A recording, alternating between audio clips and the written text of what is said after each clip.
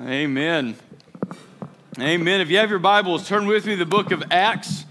We have been in a series called Bold, and we have spent the last 3 weeks, this will be week 4, looking at a couple of chapters, Acts chapters 4 and Acts chapters 5, where we'll be today, in looking at the boldness of a couple of guys named Peter and John. So as you're turning to Acts chapter 5, let me say a couple things.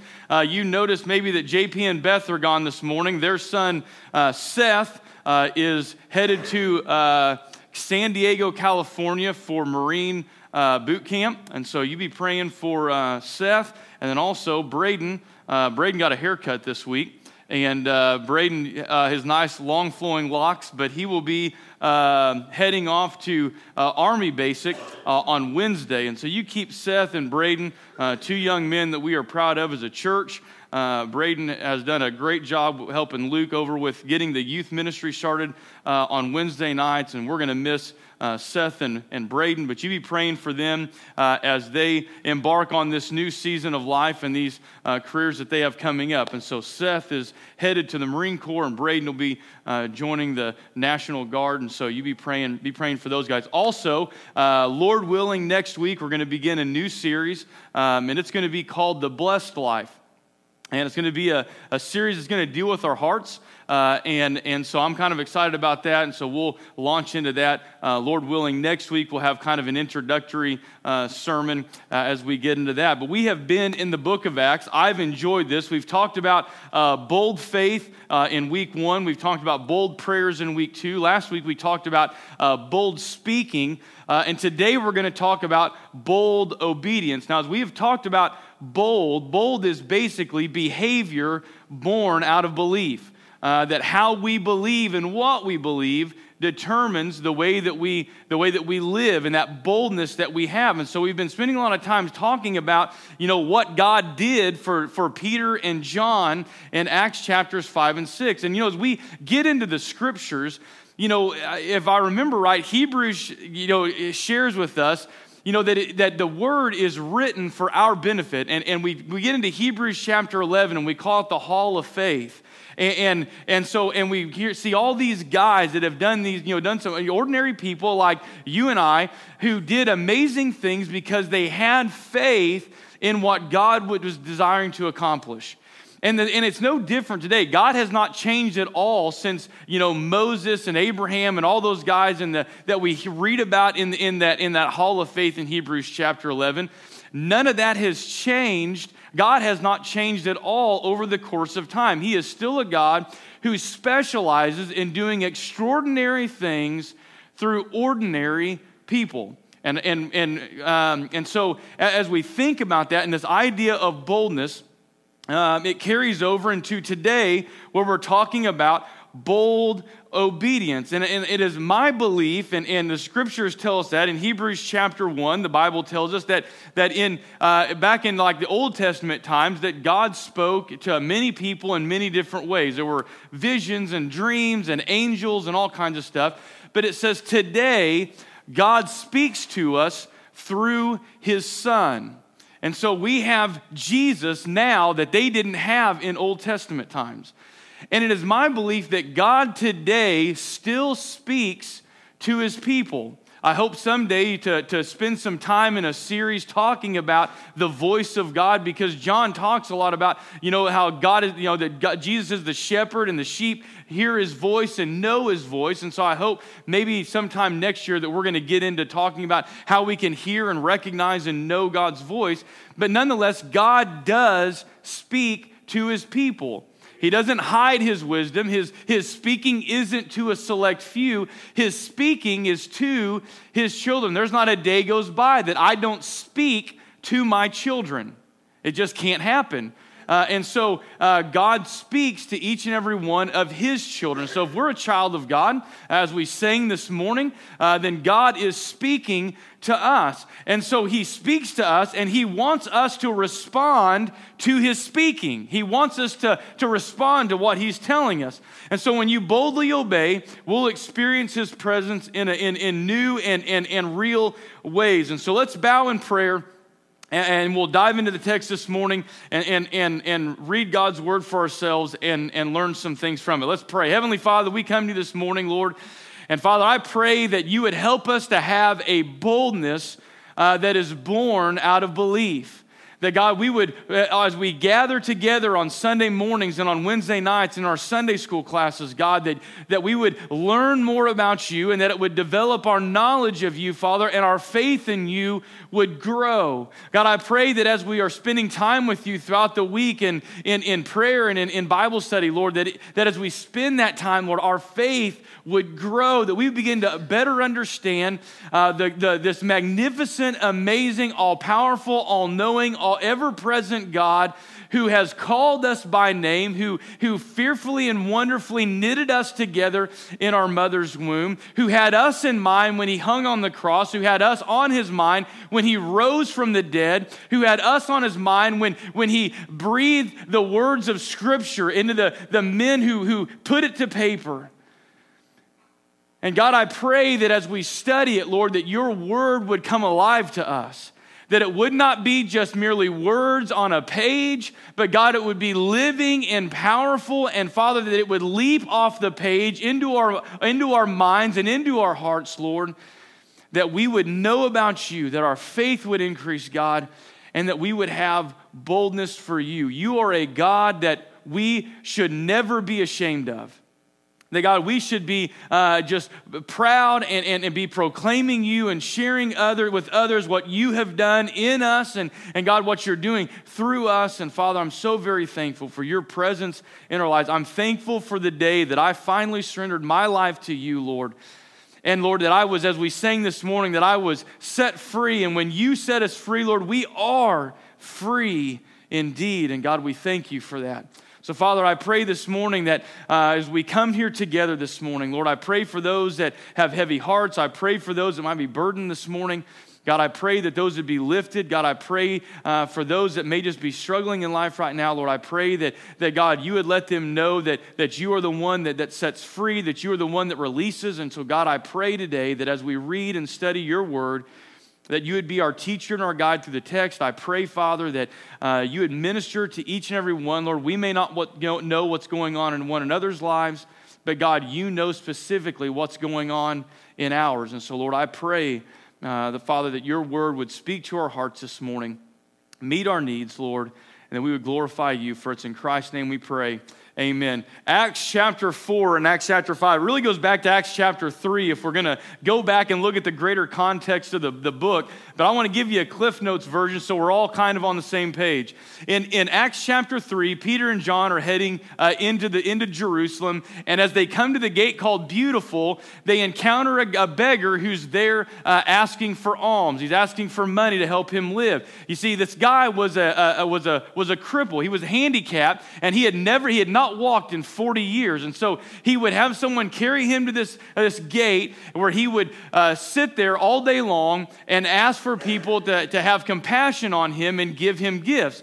And so as Peter and John are walking in through the city of Jerusalem through this gate, they see this man and he's asking them for funds. And Peter kneels down next to him. He says, "Silver and gold have I none, but what I have I give to you." And he says, "In the name of Jesus Christ of Nazareth, rise and walk." And it says immediately the man stands up on strengthened legs and he rolls up his mat and he begins to walk. And there's no doubt a crowd who has witnessed this. You see, in the walls, even today in the gates of Jerusalem, there are people who are walking in and out of those gates all the time. And so this becomes a spectacle. A man who they had known and recognized, who they knew to be a crippled man, all of a sudden was now walking around, and it created quite a scene. The Sadducees, the religious leaders of the day, they find out about what Peter has done. And so they basically arrest him. And Peter and John go before this council, this court, if you will. And this court held the power. They could beat them, throw them in jail. They could have them killed. And so they're standing before this group of people, and they're having to give an answer for what they had done. And Peter makes some pretty firm, bold statements. You go back and read some of those in Acts chapter 4. But he tells them that basically they were the ones that crucified Jesus, and that there was no other name under heaven given unto men by which we must be saved, that Jesus was the only way to salvation. Now the problem with that is they believed you had to follow the law, that it was the law that got you into heaven. And if Jesus came and to show us anything, he came to show us that nobody could perfectly keep the law and that they needed a Savior. And so here's Peter telling them boldly in this court where they could take his life that Jesus was the only way, and they were the ones that had him crucified. Well, they can't deny that something magnificent happened, and so they wind up letting Peter and John go. And so we find that they go back and they pray for continued boldness, and some amazing things are happening. If you look at chapter 4, verse 32, says that they had prayed for boldness. It says, now the full number of those who believed were of one heart and one soul, and no one said that any of the things that belonged to him was his own, but they had everything in common. So what did they do? Mine wasn't mine. What was mine was ours. And if you had need of it, I would sell it or give it to you, or I would give you the funds from the sale, and I would meet your need. Now that's not normal. That is God moving on people's hearts in a level of generosity that was unheard of in the world around them. So it is God's graciousness being manifested in them, and now they are being gracious to one another. And let's keep reading there. And look at verse 33. And with great power the apostles were giving their testimony to the resurrection of the Lord Jesus. And great grace was upon them all. And there wasn't one needy person among them. For as many as were owners of lands or houses sold them and brought the proceeds of what was sold and laid it at the apostles' feet, and was distributed to each as any had need. Now stop and think about that. I read that fast, but here's what's happening. Their hearts were so moved by the grace and mercy of Christ that if they owned land and someone had need, they would go and sell that need. They would bring it to the apostles. They would give the apostles the money and say, you meet the needs of the people. Here's the money. Now that's pretty amazing, isn't it? I grew up in church. I have never once seen a person say, hey, I sold 20 acres that I had because I just felt like God wanted me to sell that and bring that to the church so you could meet the needs of someone in the church. I mean, that's amazing to me that they were so moved. And understand this. This was not God saying, hey, you will do this or else. This was them having such great gratitude for the free grace that God had freely given them, that they're saying, you know what? We see our brothers and sisters in need, and so because God was generous to us, we're going to be generous to one another.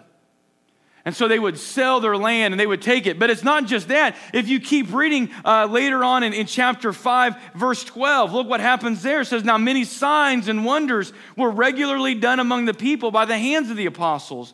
And they were all gathered together in Solomon's portico, and none of the rest dared to join them, but the people held them in high esteem. And more than ever, believers were added to the Lord, multitudes of both men and women, so that they even carried the sick into the streets and laid them on cots and mats, that as Peter came by, at least his shadow might fall on some of them. And the people also gathered from the towns around Jerusalem, bringing the sick and those afflicted with unclean spirits, and they were all healed. Amazing, amazing things happen. Now, let me just make a note here because I want to make a connection. What God was doing in the people's hearts and their generosity also fed into the work that the apostles were doing. You can't take the two and separate them where you have one group that's generous and you have one group performing signs and miracles. You have one group being generous, one group performing signs and miracles because of the power of God in the lives of the people. And their generosity was sparking goodwill in the community because they recognized that this was not just some rules to follow, but these were people who genuinely loved one another. And the testimony of the church was feeding over into what the apostles were able to go out and proclaim, and all of a sudden, more than ever, there were believers being added to the church every day. We're going to talk more about that in the coming weeks. But you see these great things happening. Now, let's get into where we're going to be at today. Look at verse 17. So there's all these things going on. And it says in verse 17 of chapter 5, but the high priest rose up and all who were with him, that is the party of the Sadducees, and filled with jealousy, they arrested the apostles and put them in the public prisons. Now, I want you to see there's going to be some bold obedience take place here. And I want to show you three principles that you'll experience in your bold obedience. Number one is this.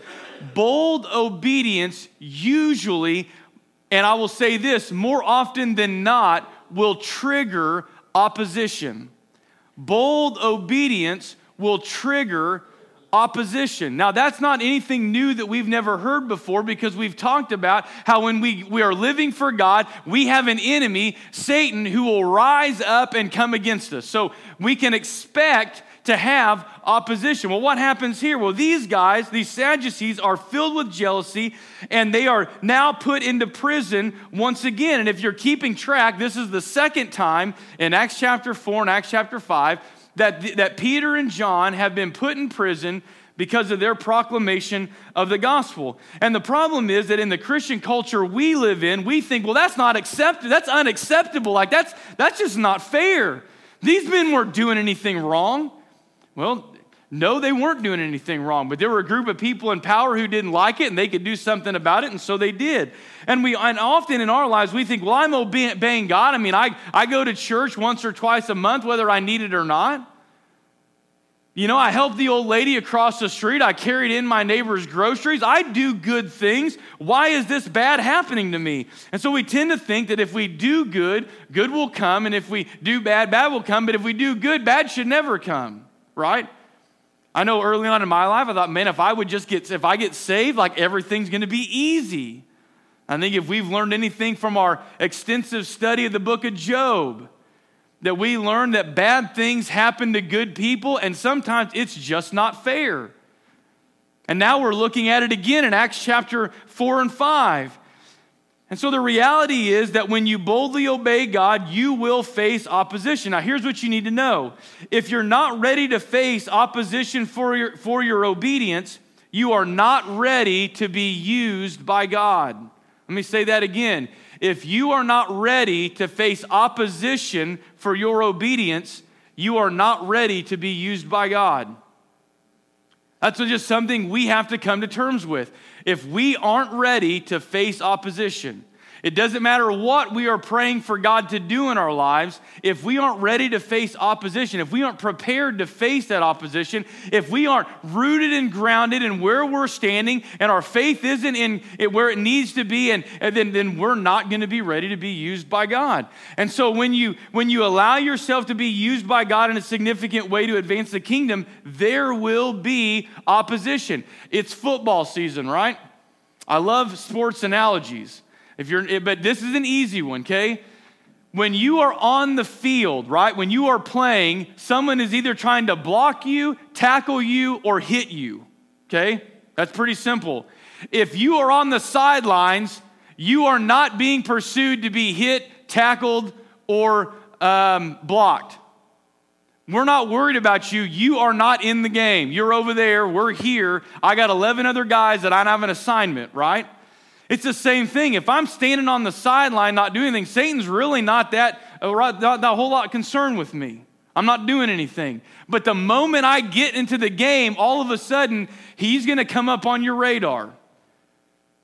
And all of a sudden, you are going to be blocked, or you are going to be tackled, or you are going to be pursued, or you are going to be attacked, or it's going to happen. Why? Because you're in the game, you're doing something.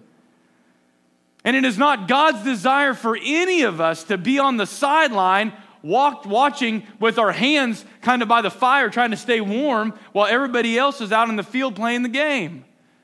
Now that's where the sports analogy ends, because there's only 11 spots on a football field and there's 60 guys on the sideline. But you get the idea.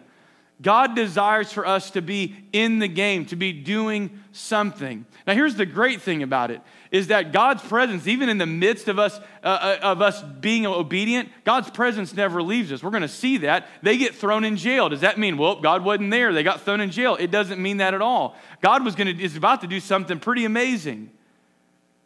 But they obeyed him. And we have to be ready for that opposition. And so if you want to boldly obey, put it on your calendar. Opposition is going to come. But here's what I want to tell you this morning. Don't worry about the opposition. Don't worry about it. Don't say, oh, what's going to happen? Oh, the opposition's going to come because I'm getting in the... Don't worry about it. Here's what you should be worried about. You should be worried if you're not facing any opposition. If you aren't facing opposition, that's what you should be worried about. Not that what the opposition is, but the fact that you're not facing any. Because if you're not facing any, you're not even on the enemy's radar. They're saying, I don't have to worry about that Andy guy. He's not doing nothing. He's not affecting the kingdom. He's not tearing down my walls. He's not sharing the gospel that all these people that I have imprisoned and have them under the chains of their sin and the guilt and shame of what they've done. He's not doing anything to set them free. He's not doing anything to reveal to them the truth of the gospel and God's miracle of setting people free and making them new creations. He's doing nothing. I don't have to worry about him at all. I'm going to focus my attention over here or over here where this guy's actually doing something. So we don't worry about what the opposition is. We worry instead if we're not facing any opposition at all. Now, what that opposition looks like, I don't know. It could be that your opposition is anxiety and you lay awake at night and you can't sleep because your mind. I did that last night. We were in Conway days, Friday and Saturday, and I'm thinking what this task that we're about to embark on of having this second location in Conway and I'm thinking, what if it fails? What if it does this? What if it does that? What do I got to do? And I'm making checklists in my head, and I've laid in bed for 2 hours and I'm not sleeping because all I'm doing is thinking about what all this project needs to be done. So that may be what opposition looks like to you. It may be that the thing that God is calling you to obey in is a difficult thing. And someone else saying, oh, it'd be so much easier if you just didn't do that. Or it may be that someone's saying, I can't believe you're actually doing this. I don't know what the opposition looks like, but you can mark it down. If you boldly obey God, there will be opposition. But don't worry about the opposition. Worry instead if you're not facing any at all. Truth number 2 is this. When you boldly obey, you'll often release God's miracles. You see, when you boldly obey, you can expect God to show up. That's one of the reasons why we don't really have to worry about the opposition. God is going to show up. And if something befalls us, like imprisonment does to these guys in the text today, we can know God's going to do something amazing. Now look at Acts chapter 5, verse 19. So tell me, where are Peter and John? They are in prison. They're in jail, right? Look at verse 19. But during the night, and I love how Luke writes this, an angel of the Lord opened the prison doors and brought them out and said, and gives them a commandment. We're not going to get there yet. Let's pause right there. Now let me ask you a question, okay? I want you to be honest with me. Think about this. If an angel of the Lord, you're in jail, and an angel of the Lord shows up, do you think verse 19 is all you would have to say about an angel of the Lord showing up and setting you free from prison? Let's read it again. Now think about, you're in jail, right? You are in jail. This is what's said. But during the night, an angel of the Lord opened the prison doors and brought them out. Just going to be honest with you. Angel shows up and sets me out of prison. I'm going to have a whole lot more to say about it than that. I'm going to be like, dude, dude, like this is what happened. That angel was 9 feet tall and he had a sword of lightning. And like the gate was locked and he just like walked right through the doors. I have no idea. And the chains fell off of us. And like the door swung open and out I walked. And I thought we were going to get caught. But man, that angel just had all these guys asleep. And I'm telling you, if they would have woke up, he'd have shot them down with the sword. And it would have just been amazing. It was awesome. And can you believe that we were set free from prison? And you just went on and on. Why? That's pretty cool stuff, right? You're in jail, it is locked down, and an angel of the Lord shows up and sets you free. When you boldly obey, you can expect God to show up in some amazing thing and in some amazing ways, and you will release God's miracles. And here's the thing, they open the doors because when you walk in obedience to God, you're not going to be surprised by the miracles of God. Why are we so shocked when God actually shows up and answers a prayer? We ought to be like Luke. We ought to just be expecting it. Hey, Peter and John were in jail. They got arrested. But God being faithful and who he is, he just shows up, lets them out because they weren't doing anything wrong and they were just following him. But why are we so shocked? Shocked is a good word. Why are we so shocked when God shows up and does something? Why are we surprised? Should we be surprised? Should we be shocked? Maybe it's because, let's go back a couple weeks, maybe it's because we aren't praying for anything big enough to shock us. You pray to pass a test. I got a test coming up. Well, Lord, please help me get an A. But you have studied for 6 hours a day for the last 2 days and you get an A. And you're like, I'm glad that's over with. Glad I got an A. But like you've put the work in. But what if you ask God to do, now this is just to, don't ever do this. If you're a student in here, don't ever do this. But what if we ask something so big, like say, I'm not going to study at all, help me get an A, and you get, now don't ever do that. Don't ever, ever, ever do that. If you're a student in here, just delete that out of your memory bank. But here's the thing, Maddie, don't ever do that, okay? But here's the thing, here's my point. What are we praying for? Some of us, we're not praying big prayers so that God has to show up and do anything. We're just praying for the things that we know we can do on our own, and we're just asking God to bless them. We're maybe not even asking God what he wants us to do. We're saying, God, this is what I'm doing, and I want you to bless it. And then we go do it anyway. Right? What if we pray for something truly big? What if we pray for something that if it happens, the only answer to it isn't that, I was so great and I did this all on my own, but it was that God, we don't understand it, we don't know it, all we know is God showed up and this happened. And so I want to challenge you, pray big prayers. Don't be praying like little things that you can hold in your hand. Pray for things, and I'm not saying, pray that, Lord, help me. I'm going to buy a lottery ticket on the way home. Lord, Powerball is like $500 quadrillion million. And boy, I could serve a lot of missionaries with that. And so, Lord, please help me win the offer. And so you go and you buy $20 in Powerball tickets, and then you get home and you lose, and you're like, well, God must not be real because I didn't win Powerball. But that's sometimes how we think. But I'm talking about pray things for pray something for the church. Pray for something that for God to move. Pray for an individual that's so lost that if they, and then all of a sudden when something happens, you're like, man, God showed up there. Like there's no reason why this should be happening other than this is what God did. Amen. Pray for healing and pray for like God can actually do it. He can. Doesn't mean he will. Now let me add that. Sometimes our prayers, God's only going to do what's best for us. And he knows what the future holds. We don't. And so God may, but is our faith big enough for him to say no? That's something else for us to consider.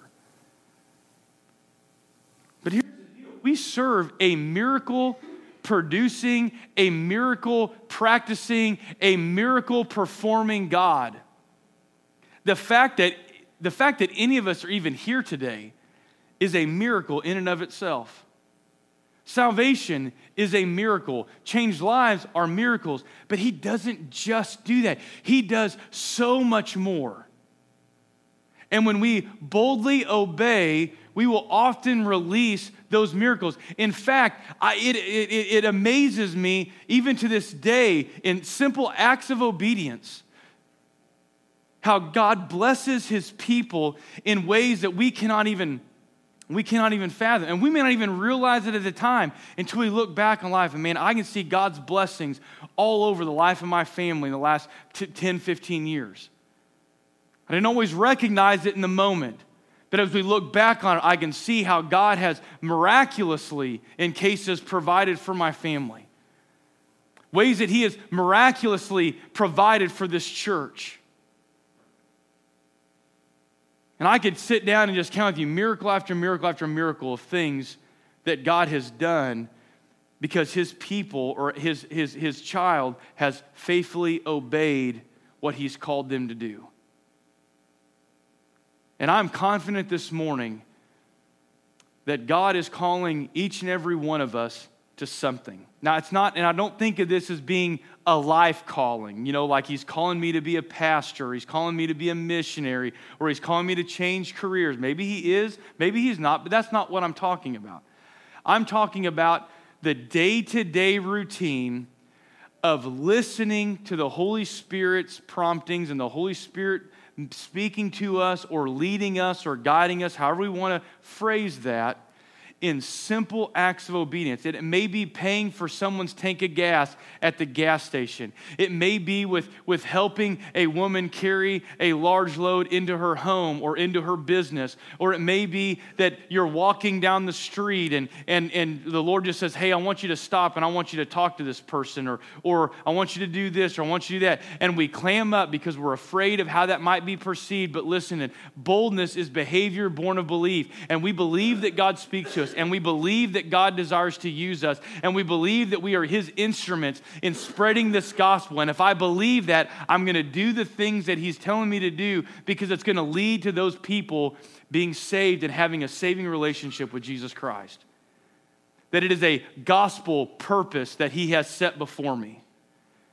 And I am playing a role in that person coming to faith in Christ. And so it may be that you're paying for the person's meal behind you in line, and you just say, hey, would you give them this note? And you scribble on a Post-it note or a notebook, piece of notebook paper, Jesus loves you, have a great day. And you just sit it there. And then maybe, because we don't know the sovereignty of God, maybe later that day, they're actually going to someone's house, and that person is going to tell them about Jesus and tells them about how he wants to save, how he loves them and saves and wants to save their soul and give them new life and bless them.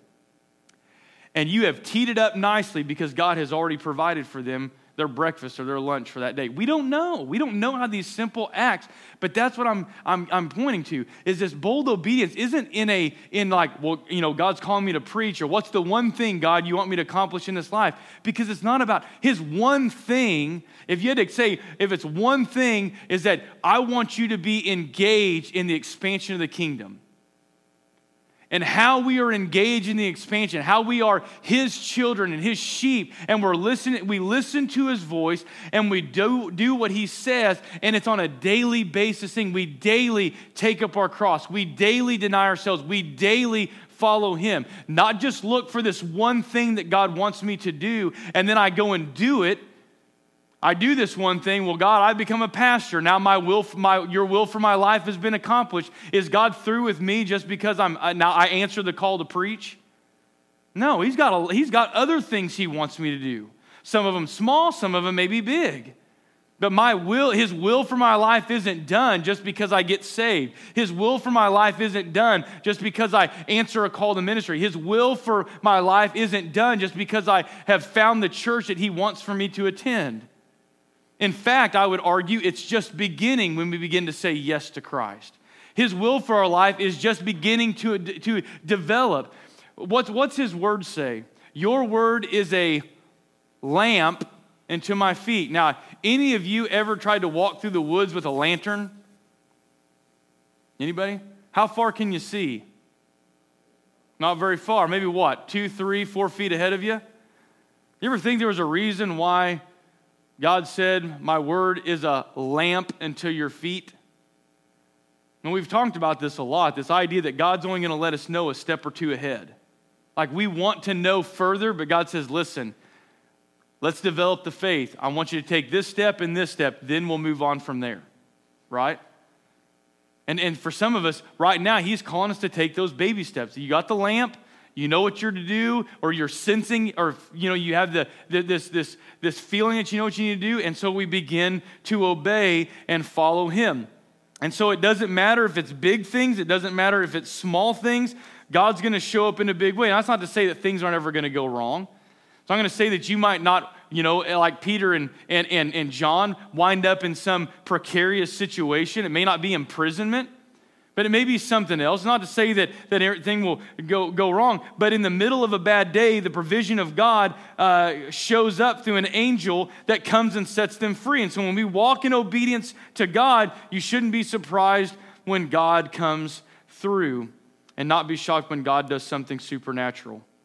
And number 3, which I jumped the gun on a little bit, but bold obedience always requires faith. It always requires faith. Every single time God prompts you to do something, it's going to take faith to obey him. Look at chapter 20, or verse 20, sorry. Acts 5, verse 20. So the angel has delivered them, brings him out, and says this, "Go and stand in the temple and speak to the people the words of this life," capital L, life. Go to the temple, is what he's saying. Go to the temple, and I want you to tell people about Jesus, the way, the truth, and the life. Now, wait a minute. So I've been in jail. I healed the man because that's what God told me to do. I preached. I was thrown in jail. They let me go. I prayed, preached again, got thrown in jail, strike 2. Now you want me to go stand in the temple no less, and you want me to preach there. Am I getting that right? Now, how many of us would have been like, we all know, strike 3, buddy, you're out. What's going to happen, right? Like you're just wondering, what's going to happen here? But this is what the angel says. Go, and says, and look at verse 21. And when they heard this, they entered the temple at daybreak and began to teach. When God prompts you to do something, it's going to take faith. It doesn't matter if it's something small. He didn't say, hey, I want you to go find another poor guy to go heal. He says, listen, I want you to go in the temple. I want you to preach. I want you to proclaim the good news. And you may be like, I want to know some details. Give me some details. If I go back, angel, are they gonna kill me this time? 3 strikes, I'm out. They're not going to deal with me anymore. They're not going to warn me to no longer speak his name. They're not going to do that anymore. Are they just going to kill me now and just get this over with? I mean, what's going to happen? Or, maybe there's going to be a huge revival and maybe 3,000 people get saved just like it did at Pentecost. That would be awesome, God, wouldn't it? I want to know details, but he doesn't get any details. He says, I want you to go and I want you to pray. You have to have faith to take the next step. Well, where would be a good place to begin obedience? Where would be a good place to begin? If I'm going to say, well, I'm going to start obeying God. I've not done a very good job of it. Where's a good place to start? Right here. This is a great place to start. Because you know what? Anything God ever asks us to do is never going to contradict this. And if we're doing this, we're going to be in pretty good shape. So if there are things in here that he says like, hey, go and make disciples, then we should probably go and make disciples. That'd be a great first step. If he says, hey, I want you to love the Lord your God with all your heart, with all your soul, with all your mind, and with all your strength, then we should probably do that. Then when he adds to that, he says, and the second is like it. I want you to love your neighbor as you love yourself. I read something this morning, and it spoke of this concept of our culture, and we live in a disposable society. If you hurt me or you've done something against me, I will just throw you away and find someone to replace you. When this cup is empty, I will pitch it and go grab another one. It's like a water bottle. People don't reuse water bottles. We don't give them a second chance. We use them, we crush them, we pitch them, and we go grab another bottle of water. Now, I think sometimes we do that with people. Oh, fool me once, shame on you. Fool me twice, shame on me. And then we're done. Like we just write them off. There's no grace. There's no mercy. There's no nothing. We're just done. And you know what? I don't know about you, but I am mistake prone. I'm failure prone. And you know what? I hope that you will deal as graciously with me as you're hoping I would deal as graciously with you. It drives Ashley crazy because I'm a benefit of the doubt person. I'm like, well, maybe they didn't mean it that way. Maybe they didn't really do it, And sometimes, the truth is just staring me right in the face. But you know what? I hope that the grace we extend to others will be extended back to us. And if it's not, then it's not. But that doesn't mean I withhold grace from someone else. You know what I mean? It doesn't mean that I say, well, they're not being gracious with me, so I'm just not going to be gracious to them. You know what? Let me ask you this question. How many times have you been gracious to the Lord? Think, to be honest with you, the best of us aren't as faithful as we should be. The best of us aren't. And yet, grace flows freely, doesn't it? Do I have to obey more and more to get more and more grace? No. God gives generously. And so you know what? As a believer, I too should give generously. I forgive generously. I should give generously. I serve generously. Why? Because but see, a lot of us, here's the problem that a lot of us have grown up in. If you grew up in church, and if you grew up in a church like I did, grace wasn't free, right? You had to do this, and you had to do this, and you had to do this, and you had to do this. Like we had to work for our salvation. Now it says work out your salvation. There's fruit of our salvation. There's something that works out of us when we are saved. But I don't work for my salvation. My salvation is a free gift, purchased on the cross. I did nothing to deserve it. I did nothing to earn it, and I do nothing to keep it. It is a work of God from beginning to end. You did not earn yours either. You cannot earn it. You can't earn more of it, so quit trying. Our response is generosity.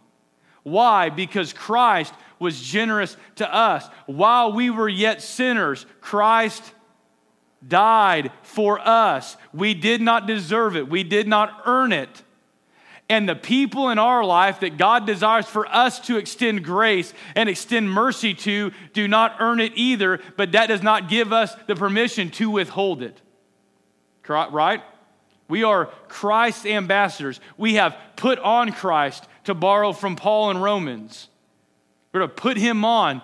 We are to be the outflowing. What he pours into us isn't stored here. It is redirected out into the lives of other people. And so we are gracious. We are generous. We are forgiving. Doesn't mean we're a doormat. There's a difference. But we are forgiving and gracious and merciful. And as we look back to this, bold obedience, it requires this faith to take the next step. And maybe that's what our next step is. That we need to show grace where we've never shown grace before. Well, God, it's going to be so hard for me. Maybe that's the work he wants to do in us. Hey, your salvation was a free gift. I didn't have to give it to you either, but I did. And now this is what I want you to do. That's just one, and that's an area where obedience can be difficult. Obedience is difficult. I mean, let's not kid ourselves. Let's not kid ourselves.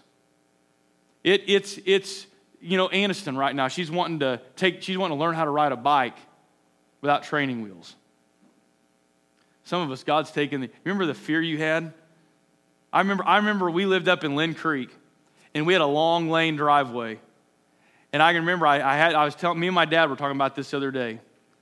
I said, I can remember riding that bike down, and the driveway was 2 ruts of gravel, because we didn't have, and wasn't concrete, it was just gravel. And it was time for me to learn I was about Aniston's age, kindergarten, first grade. And I remember trying to keep that bike in the rut and screaming at my dad, Dad, don't let go, don't let go, don't let go. He let go, bam! All these years later, 30 years later, I still remember the crash. Why? I lost my balance and I fell. But you know what? I learned a lesson. So what do? I get back on there. Don't let go, don't let go, don't let go. Dad, let's go. And all of a sudden, I'm wobbly, right? But I'm riding by myself. And God's taking the training wheels off of some of us. And you know what? It takes a step of faith. Like it takes a step of faith that I trusted my dad. Hey, you're going to know when to let go of this bike seat. And you know what? It makes me nervous as a dad to teach my kid how to ride a bike without training wheels. Because you know what? I'm going to let go and she's going to crash. And she's going to want to blame me, right? But we all know that there are growing pains, right? There are growing pains. And you know what? We don't outgrow the growing pains as we get older because there's still other areas of life that God is trying to get us to grow in. And there are growing pains associated with that area of life. But if I want to do something great, I've got to be willing to endure some pain on the front end, right? It's like riding the bike or driving a car or learning how to do something else. You're prone to make a mistake, and you're going to. But listen, it's not about the mistakes. It's about the faith. It's about the obedience, and it's about understanding that God's grace covers our sins. We are going to mess up. We're going to do things the wrong way. We're going to fall off the bike, but God's always going to be there to provide for us, whether it's a miracle of releasing us out of jail, or it's you want to know something equally amazing? That God can use a screw up like you and me. Right? Like that's amazing that He not only can use us, but wants to use us. And not only that, but will use us if we let Him. We say, well, I can't do this. It doesn't matter. He will and can, and He'll do far more through you than you'll even give yourself credit for. Why? Because God does extraordinary things through ordinary people. Amen. All we have to do is say yes to Him. All we have to do is take that step of obedience and faithfully follow Him. Let's stand and pray. Heavenly Father, we come to You this morning.